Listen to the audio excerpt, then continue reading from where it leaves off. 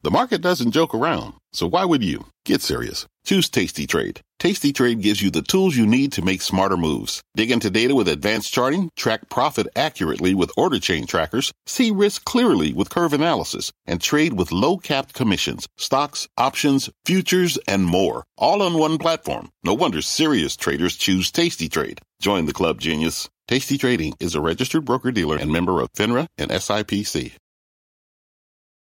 I'm Brian Sullivan, and you're listening to CNBC's Worldwide Exchange. Our show airs live weekdays at 5 a.m. Eastern. Listen in.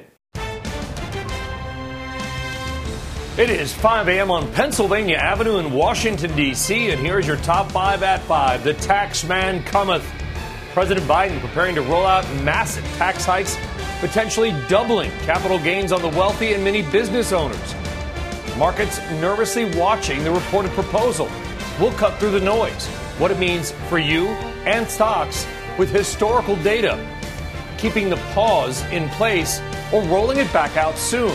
A member of the CDC Committee on Vaccines is here to talk J&J. Chip crunch, shares of Intel in the red following its latest results, and its new CEO warning of a prolonged semi-shortage. And insider buying is back. The top 5 stocks getting bought by the C-suite. And this week shows there may be something about a train car that's magic. That's a hint.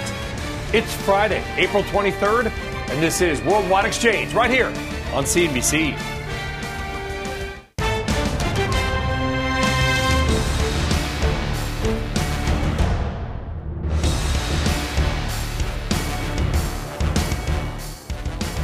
Well, good morning, good afternoon, or good evening, and welcome from wherever in the world that you may be watching. Happy Friday, everybody. I am Brian Sullivan. Thank you very much for joining us. Let's get right to it, to the markets and your money after declines of what we'll call the April surprise. Yesterday afternoon, reports the president is set to propose more tax hikes, including a potentially record high capital gains rate of over 43% for those making more than $1 million per year. That would be a doubling of tax rates. Now, keep in mind, capital gains rates have never been that high. Even in the go-go 1970s, stocks fell across the board on the news. The Dow down 321, but futures, well, they're turning it around just a bit. Investors have now had some time to digest the tax idea rather than just, not think and hit the sell button. But Wall Street certainly is a little nervous, and we're starting to get some commentary as people have had time to think about it. For one, UBS out with a note saying that a capital gains hike of that level could cut S&P 500 valuations by up to 7%. Now, any hike would likely impact high-growth stocks more, things like technology names, which is interesting because keep in mind what we learned from Eamon Javers yesterday. Technology companies are the biggest money lobbyists in Washington, D.C. We always thought it was around Section 230 or privacy. Well, maybe we now know another reason why they are throwing tens of millions of dollars at lobbying firms and folks in Congress. Technology names certainly could be the hit hardest by any kind of a change in capital gains. All right, around the world now, as our futures are slightly in the green, stocks into their week in Asia mixed. Japan is coming down a bit. It's been a red-hot start to the year, but they lost ground again. But the Chinese markets were higher, and in Europe, all the major averages are down, but they are not down by much, a couple of tenths of 1%. All right, let's jump right into it on this Friday, and that is your top story. And the president's reported plan to raise capital gains taxes on those with incomes over $1 million. Bertha Coombs has more on what's expected to be in that proposal, what we know, and what we don't. Bertha. Brian, the White House's apparent plan to raise taxes on millionaires is a part of its broader plan to overhaul the U.S. economy. According to multiple outlets, President Biden will seek an increase in the tax on capital gains to as high as nearly 40% from the current 20% for those Americans earning more than $1 million. Now, reports say that plan will be formally released sometime next week in a joint address to Congress. The move by the president is expected to go toward funding his upcoming American Families Plan, which is expected to have a price tag of $1 trillion. Now, that measure measure would aim to help U.S. workers learn new skills, expand subsidies for childcare, and make community college tuition free for all. It would be separate from the more than $2 trillion infrastructure package, which would be funded by an increase in the corporate tax rate. The proposal would make good on President Biden's campaign promise to require America's wealthiest households to contribute more as a percentage of their income. The capital gains tax is especially important to Wall Street since it dictates how big a chunk of an equity sale is collected by the federal government. For those earning at least $1 million in high tax states such as New York or California, rates on capital gains could climb above 50% when coupled with state capital gains taxes. According to an estimate from the Urban Brookings Tax Policy Center based on President Biden's campaign platform, the capital gains increase would raise $370 billion over a decade. Brian? So about $37 billion a year, I guess. Not a huge sum of money, but certainly maybe one, Bertha, I would think. Yeah, well, you wonder, you talked about it at the end, sort of the tax ideas, increase in New York City tax, increase in capital gains tax, potentially impact an increase in income tax. But also consider now, you only get that 20% rate if you hold a stock for more than a year and you're not churning, right? Because if you're churning, then you're paying your effective income tax rate on capital gains. So it really impacts just the highest earners, and they just don't get that sense of a savings on longer term investments. Sure, but it wouldn't just be equities. It would be owning a business, owning a variety of things that might be subject to the capital gains tax as well. Maybe more than a doubling. Yeah, it's a big number. Well, listen, if you're a realtor in Florida or Texas, Bertha, or Tennessee, a no-tax state, you're licking your chops right now. This could be very good news. Bertha Coombs, we'll see in a few minutes. Thank you very much. All right, let's talk more now about the tax plan and get one big and rare single stock pick from your next guest. Dan Veru is the co-chair and chief investment officer of Palisade Capital Management, and he joins us now. Dan, don't worry. We're not going to ask you to dive into the dirty world of politics, but your job is to grow your clients' wealth over time. Capital gains a big part of that. We've seen them, by the way, stock markets can go up, even when capital gains rates go up. We've got a 50-year chart that can show that. But what do you make of this proposal? Brian, I was thinking about that. We take a very long-term approach to investing, and we have a lot of clients who pay substantial taxes. Our experience has been that wealth is compounded over time in the stock market. And if you pick the right companies and you focus on companies that have certain characteristics, I think it really doesn't matter what they change the tax rate to, because if you pick the right companies, you don't have to really turn them over very much. Yeah, and we've got a chart up, and I don't know if you can see it. If we could throw it back up, guys, it's a little complicated. It's a little wonky. It comes courtesy of ETF Trends. And basically what it shows is the pink are the top end of the capital gains. So you can see in the 1970s, we were over 30%. The white is the S&P return by year. And Dan, what it shows, without people looking at it at 5 o'clock in the morning going, what the heck is that? It looks like my EKG right now, to be honest with you. Basically what it is, Dan, is that if capital gains rates go up a little bit, markets can go up. What we look at is the big lump in the middle, the 1970s, where we know that the markets did absolutely nothing overall. Ended the Dow up 1 point. So do you think, Dan, there's a capital gains level, you raise it, that's fine. It's sustainable. No one's going to complain. But at a certain number, it discourages investment. Is there that sort of breaking the donkey's back type number? Yeah, there's no doubt about that, Brian. And whether this is the number that breaks the donkey's back or not, difficult to tell. It seems like it's a big number, but equally important, it's a significant number when you look at it on a global basis. It puts us perhaps at a disadvantage from a capital standpoint. And that's what I'm concerned with the initial proposal. But where we're starting and where we're ultimately going to end up, I have a feeling it's going to be a very different place when coming to this topic, because when you raise capital gains by so much, there's just less capital for reinvestment. in other areas. Well, Dan, while we got you on, and you don't roll out single stock picks very often, by the way, and you talk about long-term holdings, but you're doing it for us, and we appreciate it. You're kind of a guy that will break out a pick every couple of years, and you're breaking one out for us now. Danaher, DHR, kind of the mini GE is in a good way, maybe not the bad way. What do you like about Danaher? So this is this stock, as you know, Brian, we talk a lot about small cap stocks. Will Potter, who runs our focused all cap equity strategy, this is his top holding in that strategy. And he's probably forgotten more about Danaher than most people know. But this company has compounded wealth over such an enormous period of time, really because it generates a lot of free cash flow. The company focuses on high return on invested capital. And really, it's a management team that's done extraordinary things with a portfolio approach to the businesses that they are in.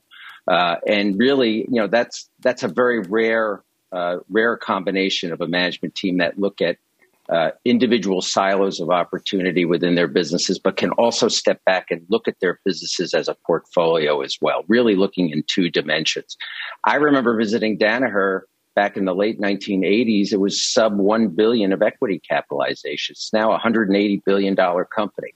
And that does not include the fact that they've spun off several other publicly traded companies along the way. So it has been an extraordinary wealth builder. So to our earlier conversation, if you can find companies like this, you can be extremely tax efficient by owning them because you don't have to jump in and out of them.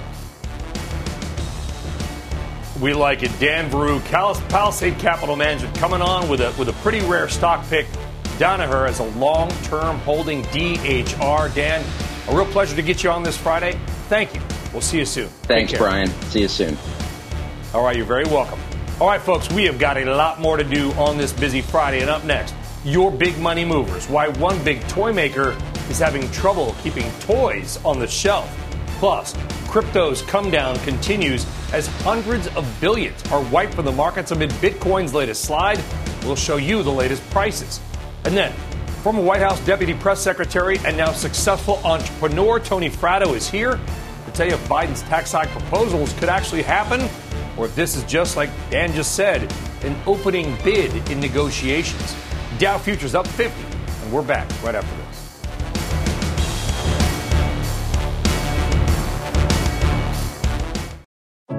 What does it mean to be rich?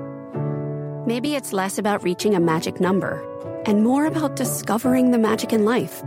At Edward Jones, our dedicated financial advisors are the people you can count on for financial strategies that help support a life you love. Because the key to being rich is knowing what counts. Learn more about our comprehensive approach to planning at edwardjones.com/findyourrich. Edward Jones, member SIPC. People today can spend half their lives over 50. So it's good to be financially ready for what's important to you as you get older, like a family vacation. Or starting your dream business. Welcome to Connie's Coffee. How may I help you? AARP's trusted financial tools can help you plan for whatever your future holds. That's why the younger you are, the more you need AARP. Start planning today at aarp.org/moneytools. All right, welcome back. Time now for a check on some of today's big money movers, all about chips, Barbie, and hard seltzer. Stock number one, Intel. First quarter results topping forecasts. Company raising its sales outlook for the year on booming demand for PCs. But sales of data center chips, big ones, missed expectations. And Intel's second quarter profit forecast shy of analysts' estimates. All this as Intel spends heavily to get back on track and try to catch up with rivals with faster semiconductors. Intel CEO addressing that last night with Jim on Mad Money. The hole that we're in over the last several years isn't nearly as big as the one that we had back in that 2005 timeframe. And the assets that we have now in our process, our product, our packaging, our software investments are much stronger. So I'll say, boy, we are out to compete. We're going to be aggressive. Now, Gelsinger also told Jim that the global chip shortage, which has disrupted everything from manufacturing of cars to electronics, could go on for at least 2 more years. Wow. All right, stock number 2, Mattel, the toy maker, reporting a nearly 50% rise in first quarter sales as American parents, armed with stimulus checks and savings, bought Barbie dolls and Hot Wheels.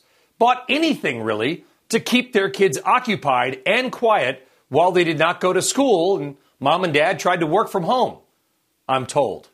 Mattel raising its sales growth outlook for the year. Finally, stock number 3, Boston Beer. Its first quarter earnings crushing expectations. I mean, just laying them to waste. But that had truly more to do with truly hard seltzer and Twisted Tea.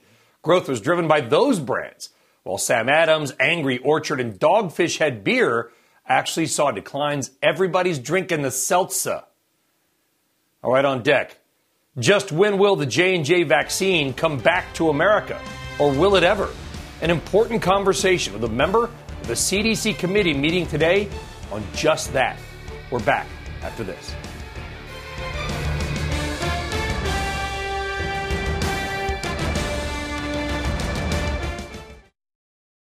This podcast is supported by FedEx. Dear small and medium businesses, no one wants happy customers more than you do. So you need a business partner just like you.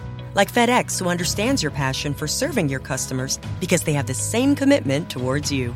That's why FedEx offers you picture proof of delivery, packageless and paperless returns, as well as weekend home delivery to 98% of the U.S. on Saturday and 50% on Sunday. See the FedEx service guide for delivery information. What's more, FedEx Ground is faster to more locations than UPS Ground. Trust FedEx for timely deliveries. See what FedEx can do for your business. Absolutely, positively FedEx.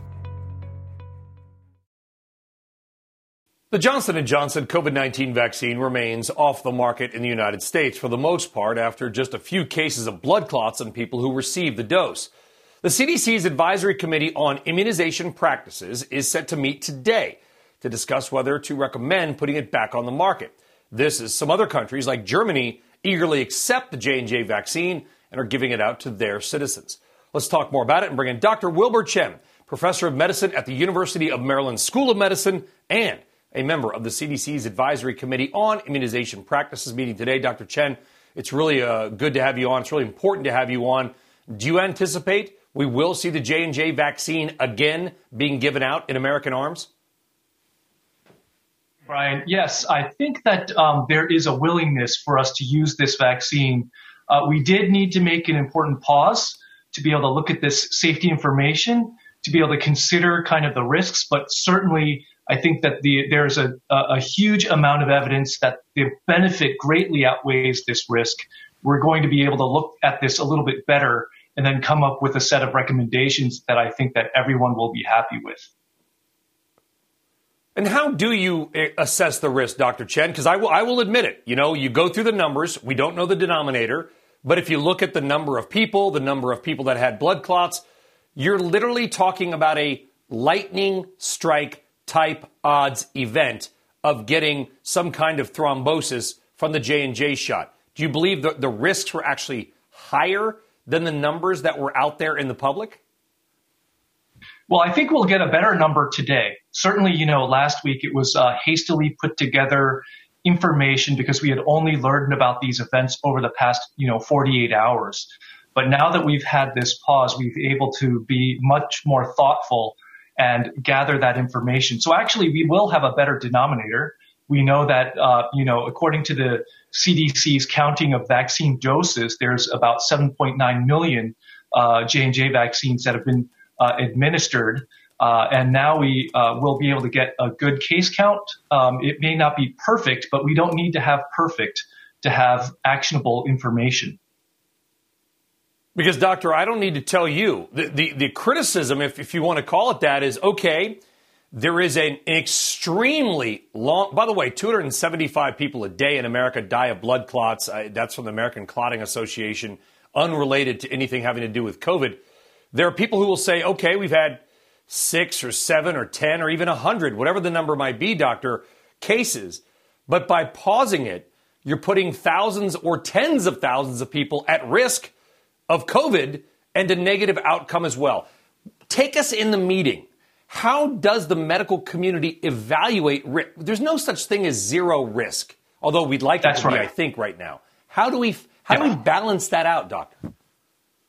Well, let me also give you perspective as well. Remember when we first launched the Pfizer vaccine and then the Moderna vaccine shortly thereafter, we had within the first 48 hours the first anaphylaxis events. And I think that also caused a lot of concern, fear, dismay, what have you. And so I think that, again, for us to be able to communicate that risk out to the public and to the medical community is an important part of us being able to react and understand the risks versus the benefit. So I think that I totally agree with you. The risk is very, very minor, but until we were able to fully consider that information, we could not contextualize that to the rest of the medical community and also to the public as well. We will have more confident numbers today, and I think that also engenders more confidence. We've only paused for 10 days. Hopefully that will not be harmful in the long run, but we, of course, want to engender that there is some confidence in the system for collecting safety information. And overall, doctor, have we or are we close to reaching peak vaccine in many areas? We're already in New Jersey, where I am, starting to see supply far outstrip demand. We're seeing it in New York City, where only 25% of the population is fully vaccinated, which blows my mind considering New York City got devastated. I don't know what's going on up there, but do you think it's peak vaccination in some areas already? Well, I think that what you're talking about is that there is a fixed amount of supply that is, right now this third vaccine is being taken off, temporarily. And so it would be great to have that third vaccine return back to the supply. And our ability to deliver vaccines is also weighed against the huge amount of vaccine hesitancy and some people who are unable to access vaccines. And so, again, that makes it difficult for us to eventually get those shots in arms. So I think that's what you're dealing with as well. Yeah, we've got to overcome that somehow. Certainly, there we're looking at the COVID-19 vaccinations. The good news is the vaccination program is doing still about 3 million shots in arms per day. Dr. Wilbur Chen, we appreciate you coming on, sir. Thank you very much. Good luck at the meeting today, and let us know how it goes. Appreciate it, sir. Thank you very much, Brian. All right, you're very welcome. Take care. All right, still on deck. Just how much might your taxes, CNBC viewer, go up under President Biden? You don't have to just be a millionaire. And how many would it really impact? We'll call him Mr. Tax. Robert Frey has been crunching the numbers literally all night, didn't sleep, stayed up, burning the midnight oil. And he will join us about just that next.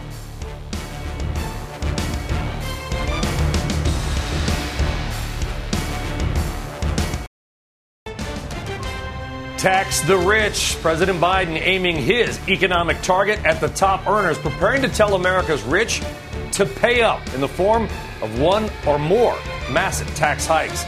Washington looking to turn up the pressure on Tesla over its autopilot system that follows the latest deadly accident involving one of its cars. And insider buying makes it triumphant return with the top 5 stock buys by the C-suite and the exec choo-choo choosing to snap up shares before making his exit.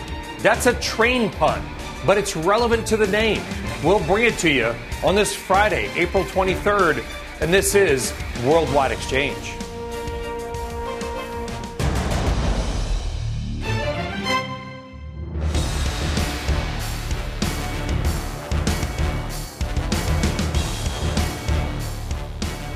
It's not just a train pun, it's also a Simpsons reference. Ralph Wiggum, you choo-choo choose me? Welcome back, everybody. That's the kind of week it's been. I'm Brian Sullivan. Thanks for joining us. Let's get right out of the markets and your money.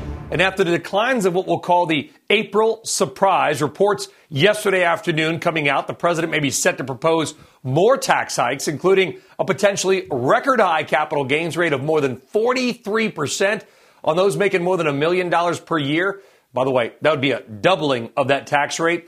Keep in mind, capital gains rates, have never, ever been that high. Even in the dismal 1970s, the only thing good was rock music back then. Stocks fell across the board, by the way, on the news. The Dow ended down 321, but markets have had some time to digest it. And futures, they're higher. Dow futures up 60. Kind of had that instant reaction, the algo sell panic button. Well, guess, and by the way, 321-point decline in the markets ain't what it used to be when the Dow's at 30,000. Call me when it's 2 or 3%. Still, markets did fall, and we are higher right now. Gotta check the cryptos, because it's not just any tax proposal. They've been getting hit as well. And remember, a couple of days ago on this program, seems like a lifetime ago, Guggenheim's Scott Minerd said that Bitcoin would correct or could correct by up to 50% in the near term. It is down big since then, not just on that call, but look at that. Bitcoin down 8% to 48,000. It was above 60, now at 48. Ethereum holding up a little better at the 22, but look at Ripple, down 19%. Litecoin down 15%. I'm not even going to show you the Doge. I'll leave that to Joe Kernan. He loves the Doge, by the way. All the cryptocurrencies are down. Bitcoin down the least, but those are some pretty big declines on this Friday. All right, so those are your macro markets.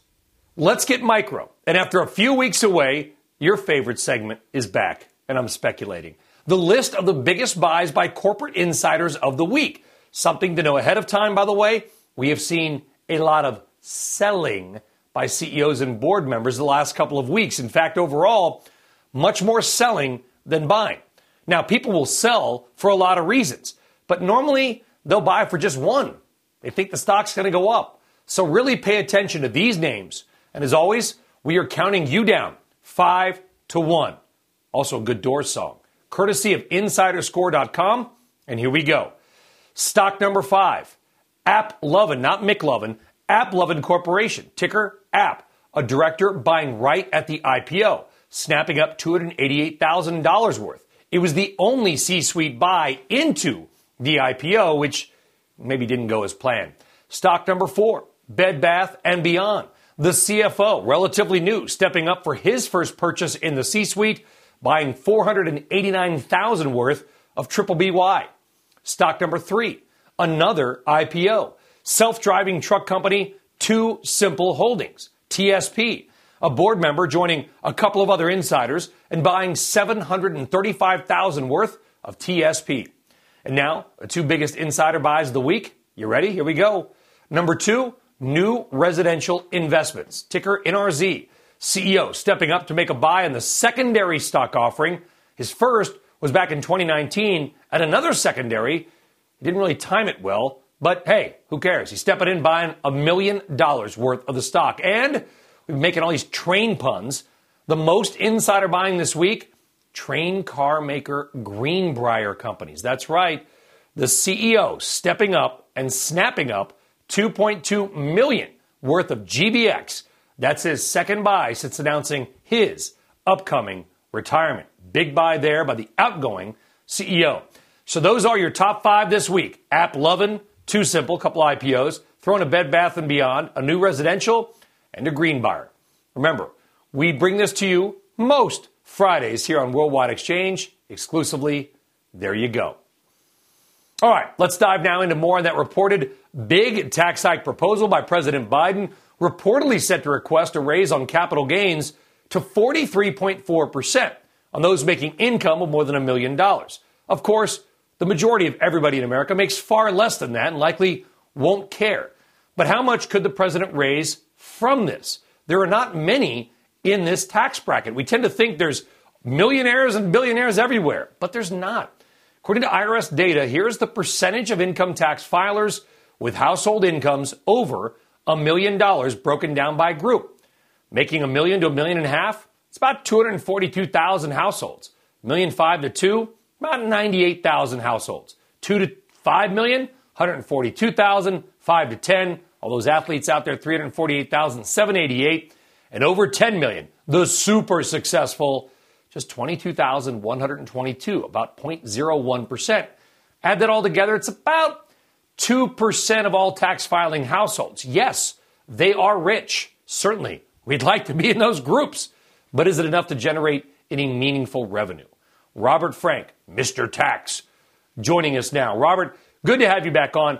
We wanted to show those numbers because, we always talk, go after the rich. I get it. A lot of our audience, by the way, is probably in that group. It's a small but successful group. They can afford more, but how much do we think this might actually really raise? Well, the thing about capital gains is, of course, it's discretionary. So what we've seen in the past with capital gains is you can shift that amount of money. And that's why what we're seeing now is so important, because a capital gains rate of 43.4% would be the biggest increase in the U.S. history. It would be the highest rate in U.S. history. And, of course, it would be the highest in the entire world. Biden's proposal for a top rate of 39.6% plus the Obama surcharge of 3.8%, which they wouldn't get rid of, would mark the first time that capital is actually taxed at a higher rate than labor. Now, as you mentioned, it would only apply to those with capital gains income of more than $1 million a year. But since the wealthiest 5%, which includes many of that group you just showed, that group owns 85% of the stocks, any selling in advance of an increase could put pressure on the markets, as we saw a little bit yesterday.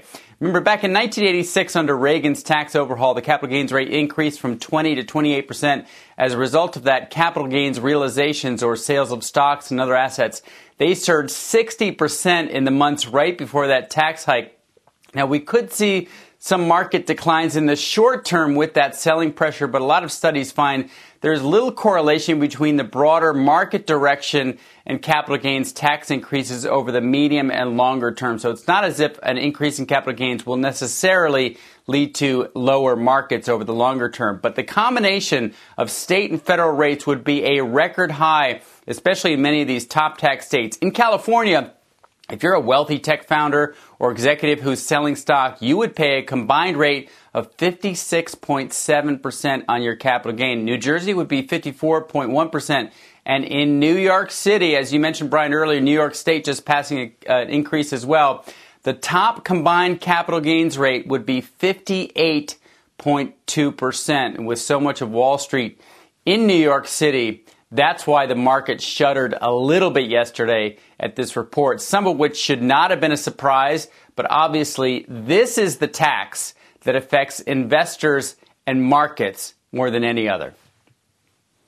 Oh, there's a lot to unpack. Robert, first off, back to the markets. And guys, we've got a graphic. It's a little busy. I'd like to throw it back up again. It's a chart that shows the top end of marginal capital gains and the S&P 500 by year. It comes courtesy of ETF Trends. Thank you. And it's a little busy, but what it's showing is the S&P 500 returns is white. So up is good, down is bad. Top end capital gains in pink is the rate. What people will say is the market can absorb higher capital gains. That's true. Look at that. Back in the 90s, we had higher capital gains, Robert, and markets went up, as you know. I think what this chart tells us is look at that lump in the middle, right? Kind of lump in the throat of investors when they hear about this number. That's that top end rate in the 70s, which, as we know, the 70s was absolutely horrible for everything but movies and music. So it's not a question, Robert, of just raising it, because, the politicians will get out and say, well, of course markets can deal with it. Stop whining, rich people. It's how much they pay. Not a raise, but a raise to where? Yeah, no, and it's a great point. And you also intro the segment with a question about revenues. And that is so important when you talk about capital gains, because as that chart, I think, also suggests, when you can shift, and again, capital gains is your decision to sell an asset, which is not like income, where people get income on a regular basis that's out of their control. Capital gains, what we've seen in 1986 and even in 2012 was, a big increase. In 1986, a 60% increase in capital gains realizations prior to that increase. And by the way, that was only from 20 to 28%, where we saw a 60%. We are now going from 23.8 to 43%. And so that sale rush before the increase, if it happened, it has to pass Congress, would be massive. And that's why it's just tough to look at history and say, well, it won't impact markets, because we've never seen a rate increase this high or a rate nearly this high. But it's just the latest in a string of proposals, Robert. And again, most people aren't millionaires, so they don't care. They're like, who cares about the rich people? They let them pay. But it seems like every proposal is, well, just tax the rich a little more, let them do their fair share. That's fine, except when you start to just tack on all this stuff. You mentioned those rates. Now, those are marginal rates. We know that people aren't paying that, right? By the way, the effective tax rate in middle class income, which I love the middle class, I'm just saying is about 3.5%, believe it or not. You can make a lot of deductions. But when you factor in the cap on state and local tax deductions, that was crushing for many of the blue states. What I find odd is that a lot of this is targeted at blue state people. That's the point. You're going after your own voters. Yeah, no. Well, and that's why the push to repeal SALT is going to be so tough, because on the one hand, you're saying we want to tax the wealthy to pay for this stuff. On the other hand, you're saying we want to give them a $600 billion tax windfall by repealing SALT. So yeah. I just think it's going to be tough to repeal SALT. And as you also mentioned earlier, this is going to drive that migration from high tax states to low tax states, as much or more as SALT, because you start to put these rates together. And remember, capital gains, a lot of people just report that capital gains, big one-time income gain once. So a lot of people in that top 0.1%, they get a capital gain. That's because they sold their business that year. It doesn't repeat the next year. And by the way, they're going to move to Texas or Florida before they sell their business and report that income. So That's I think right. that will drive the migration. And the revenues won't be as high because people are going to front load all their capital gains income before the increase. So after the increase, we've always seen capital gains collections go way down in the years after that. Or like we did in our RBI yesterday, why not just collect legal taxes owed, which is upwards of, I had the number low, could be as much as $500 billion a year due to the IRS that they simply don't collect. That'll pay for a lot of these school and kids plans that we're talking about. Robert Frank, thank you very much. All right, let's move on and talk more about this and talk about a guy that may be in this bracket and question whether this could actually happen or if it's just some high-reaching opening bid in an effort to negotiate down. Tony Fratto of Hamilton Place Strategies joining us now. And Tony, to Robert's point, you're probably sitting there just champing at the bit trying to get in. I'm here to announce that your new company will henceforth be known as Palm Beach Strategies Incorporated, and you are forthwith set to announce your imminent move from your corporate headquarters from D.C. to, I'm kidding, kind of. You're a business owner. Someday you may sell the company. You're going to get crushed in taxes. What do you make about this? Yeah, there's no question about it. And honestly, what I was nodding my head when Robert said that. And actually, we have an office in New York City now, Sully. I live in New York now, and so you see that 60% hit potential is really significant. And you think, well, maybe I should move to Texas before this goes into effect. I think we're going to talk about portfolio investments, and markets. Your chart is awesome. But the thing that we don't notice and doesn't show up on that chart, because those are all mature companies, is this incredible infrastructure we have for investing in early stage companies, angel investment, venture, the stuff that PE is doing, and others.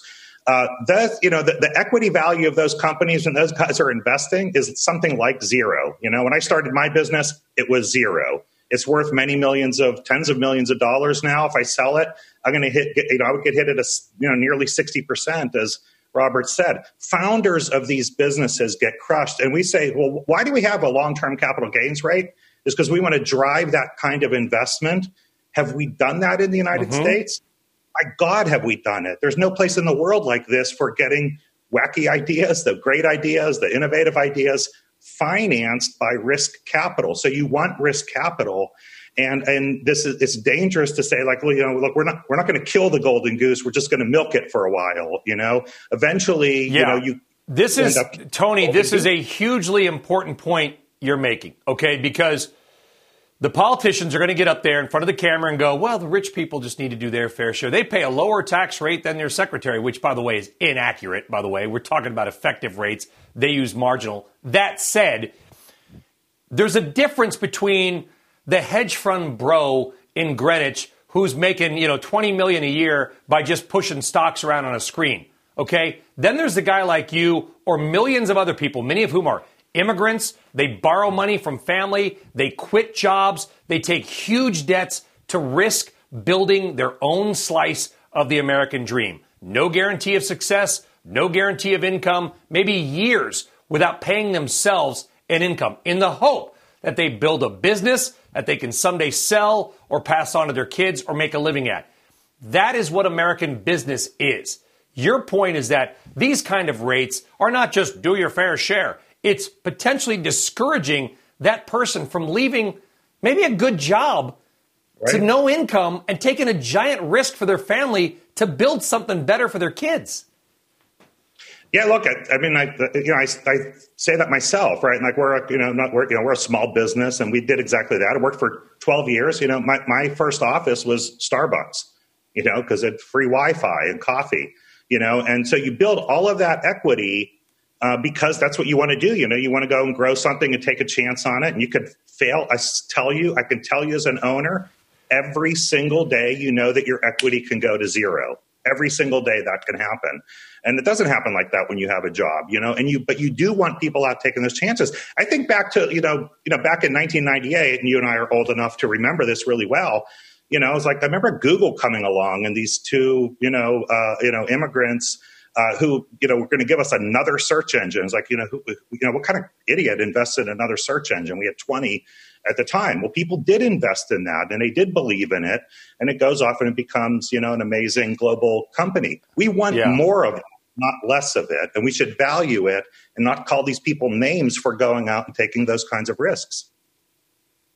Yeah, it's well said, because we often talk about millionaires and billionaires. We don't talk about how they got to that level. And by the way, the millions of people, who probably failed along that way. Tony Fratto, we're glad you didn't. Sarasota plays strategies. Hamilton plays strategies, at least for now. Tony, have a great day. Good luck to the Pirates, by the way. They need it. Tony, thank you. All right, let's get now to some of this. Tony's from Pittsburgh, in case you didn't know. All right, let's get to some of this morning's other top stories outside of the world of tax policy proposals. Bertha Coombs, please tell us that something else is going on a Friday. Well, we're still going to talk about Washington. Democratic Senators Richard Blumenthal and Ed Markey are urging federal regulators to take corrective action against Tesla. Following that deadly accident in Texas involving one of the company's vehicles, the lawmakers sending a letter to National Highway Traffic Safety Administration officials, the acting administrator Stephen Cliff, asking the agency to determine the exact cause of the crash to, quote, better inform future legislation around advanced driver assist systems like Tesla's autopilot. China's central bank is reportedly working to take control of Ant Group's vast trove of consumer lending data. According to the Financial Times, the central bank wants Ant to turn over its data to a state-controlled credit scoring company that would be run by former executives of the central bank. And Delta has announced it's agreed to buy 25 more Airbus A321 planes amid a continued bounce back in air travel. The order brings Delta's total purchase to 125 planes from Airbus. The first jets are expected to be delivered in the first half of next year. Brian? All right, there we go. Bertha Coombs, thank you very much. Well, from airplanes to this. It's not every day you get a live rocket launch in your little hour of TV, but this morning is special. It's happening.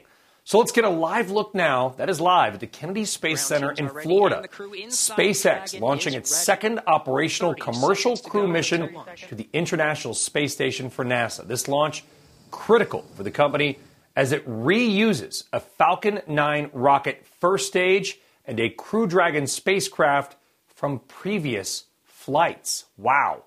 Bringing SpaceX one step closer to fully reusable orbital space flight, not just one-off. The Dragon spacecraft scheduled to dock with the space station less than 24 hours from now, around 5:09 a.m. Eastern Time.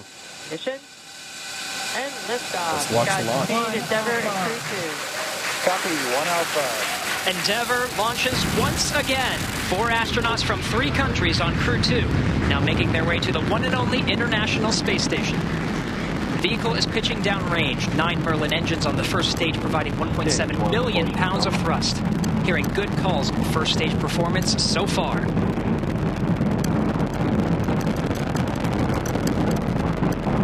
We are T plus 30 seconds into the second rotational crew mission on board Dragon and Falcon 9. Falcon 9 will be throttling down the 9 Merlin engines shortly. Wow, that is so cool. SpaceX, 4 crew members, 3 nations, headed to the International Space Station, reusable orbital space flight. That Falcon rocket will touch down on a barge in the ocean as the crew makes its way to the ISS.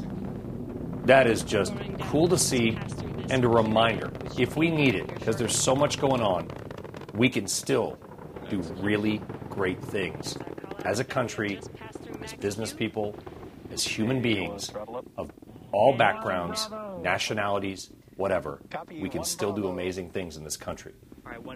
That is very cool. We're back right after this. First stage continues to fire for 2 minutes, 35 seconds. 1.5 minutes into today's flight. All right, welcome back. Intel shares, they are under pressure this morning. First quarter results did beat forecast. The company raised its sales outlook for the year. Sounds all good, right? Well, sales of data center chips did miss expectations, and Intel's second quarter profit forecast was a bit shy of estimates. They're also warning about continued supply chain disruptions in semiconductors. Hard to sell something if you can't get it to your customer. Stocks down 3%. For more, we're joined by Joseph Moore, Morgan Stanley semiconductor analyst. Joseph, thanks for joining us. Are we buying Intel on weakness? Hi, good morning, Ryan. I believe in the long-term turnaround here. So I'd say yes. I'd say, it is going to be a tricky year. There's a lot of different elements that Intel has to navigate between the shortages, the PC market that's probably unsustainably strong in the first quarter is going to slow through the year, and a data center market that's off to a slow start but will accelerate over the year. I don't expect there to be a ton of upside to Intel EPS over the course of 2021, but I am optimistic that they're going to right the ship from the product and process technology standpoint. And so I do like it longer term, yes. Probably has brought up a lot, Joseph. I mean, listen, I've been covering. I think I interviewed an Intel CEO in like 1998. They were on top of the world, man. Intel Inside, that little ding ding, whatever it was, the logo in the commercials, they were a beast. Then they screwed it all up. Where did Intel go wrong? If you could say, here's the biggest misstep it made and how they're fixing it, what would that be? Yeah, well, I think they certainly had a lot of manufacturing issues at the 10 nanometer node, which was a 2-year setback. And, that makes everything kind of look bad. I mean, every product gets delayed. It's not just the fact that your manufacturing is late. It's the whole product roadmap got pushed back. And so I think, we're going to have to resolve that. We're going to have to get these products out on time. And I think having a CEO who has credibility with data center customers, who has the credibility to hire the right engineers to get this turned around, I think is really a critical step. So it's a longer term issue that they're in a hole right now. They're going to have to work their way out. But to your point, this company has a pretty phenomenal history, and they have a strong position of incumbency in a market that really rewards that if you can just execute. And so they certainly have seen their slippage the last couple of years, but I am optimistic that we're headed in a better direction. Well, no doubt they had buyers just based on that history. Well, it's Intel. It's got to come back around. And to be fair, the stock has come up over the last couple of years, just far less than most of its rivals, Joseph. I think that's been the problem. And, of course, back basically to its peak of 20 years ago. In fact, Intel, I don't think, has still gotten to its highs of 1999 or 2000, which sounds incredible. Is Gelsinger the guy to do it, the new CEO? I mean, he was on with Jim Cramer last night. He looks good, says the right things, got a smile. He's optimistic. Can he run the business? Yeah, I think he is really excited. I think this is his dream job. And I think he's bringing a sense of enthusiasm back to the employees that we talked to at Intel. So I think there's a lot of goodness to that. I think Intel's been a little bit demoralized by some of the challenges of the last couple of years. And I think he's bringing that enthusiasm back. And he's really aiming at a much wider scope. He's not just looking at restoring Intel's core businesses, but he's looking at building a bunch of new businesses. And I think investors have some trepidation about that. It's going to take time, and there's going to be some investment. And, I think it's very important that you get the employees to be confident, that you get that enthusiasm built in. And now, to your point, he's got to execute. And certainly he has a track record of doing that, both at Intel and at other companies that have, a lot of credibility with the most important decision makers in data center and cloud. So there's a lot of competition from within their architecture. Yes. Yeah, unfortunately, got to wrap it up there, but we like the bullish take on Intel. Stock down a bit this morning, but Joseph Moore, Morgan Stanley, we appreciate you getting up early and coming on. Joseph, have a great day. Thank you. And folks, wherever you may be, hope you have a wonderful Friday and a great weekend as well. That does it for us here on Worldwide Exchange. If I'm not back on Monday, alert the authorities. Squawk Box is next. Have a terrific day.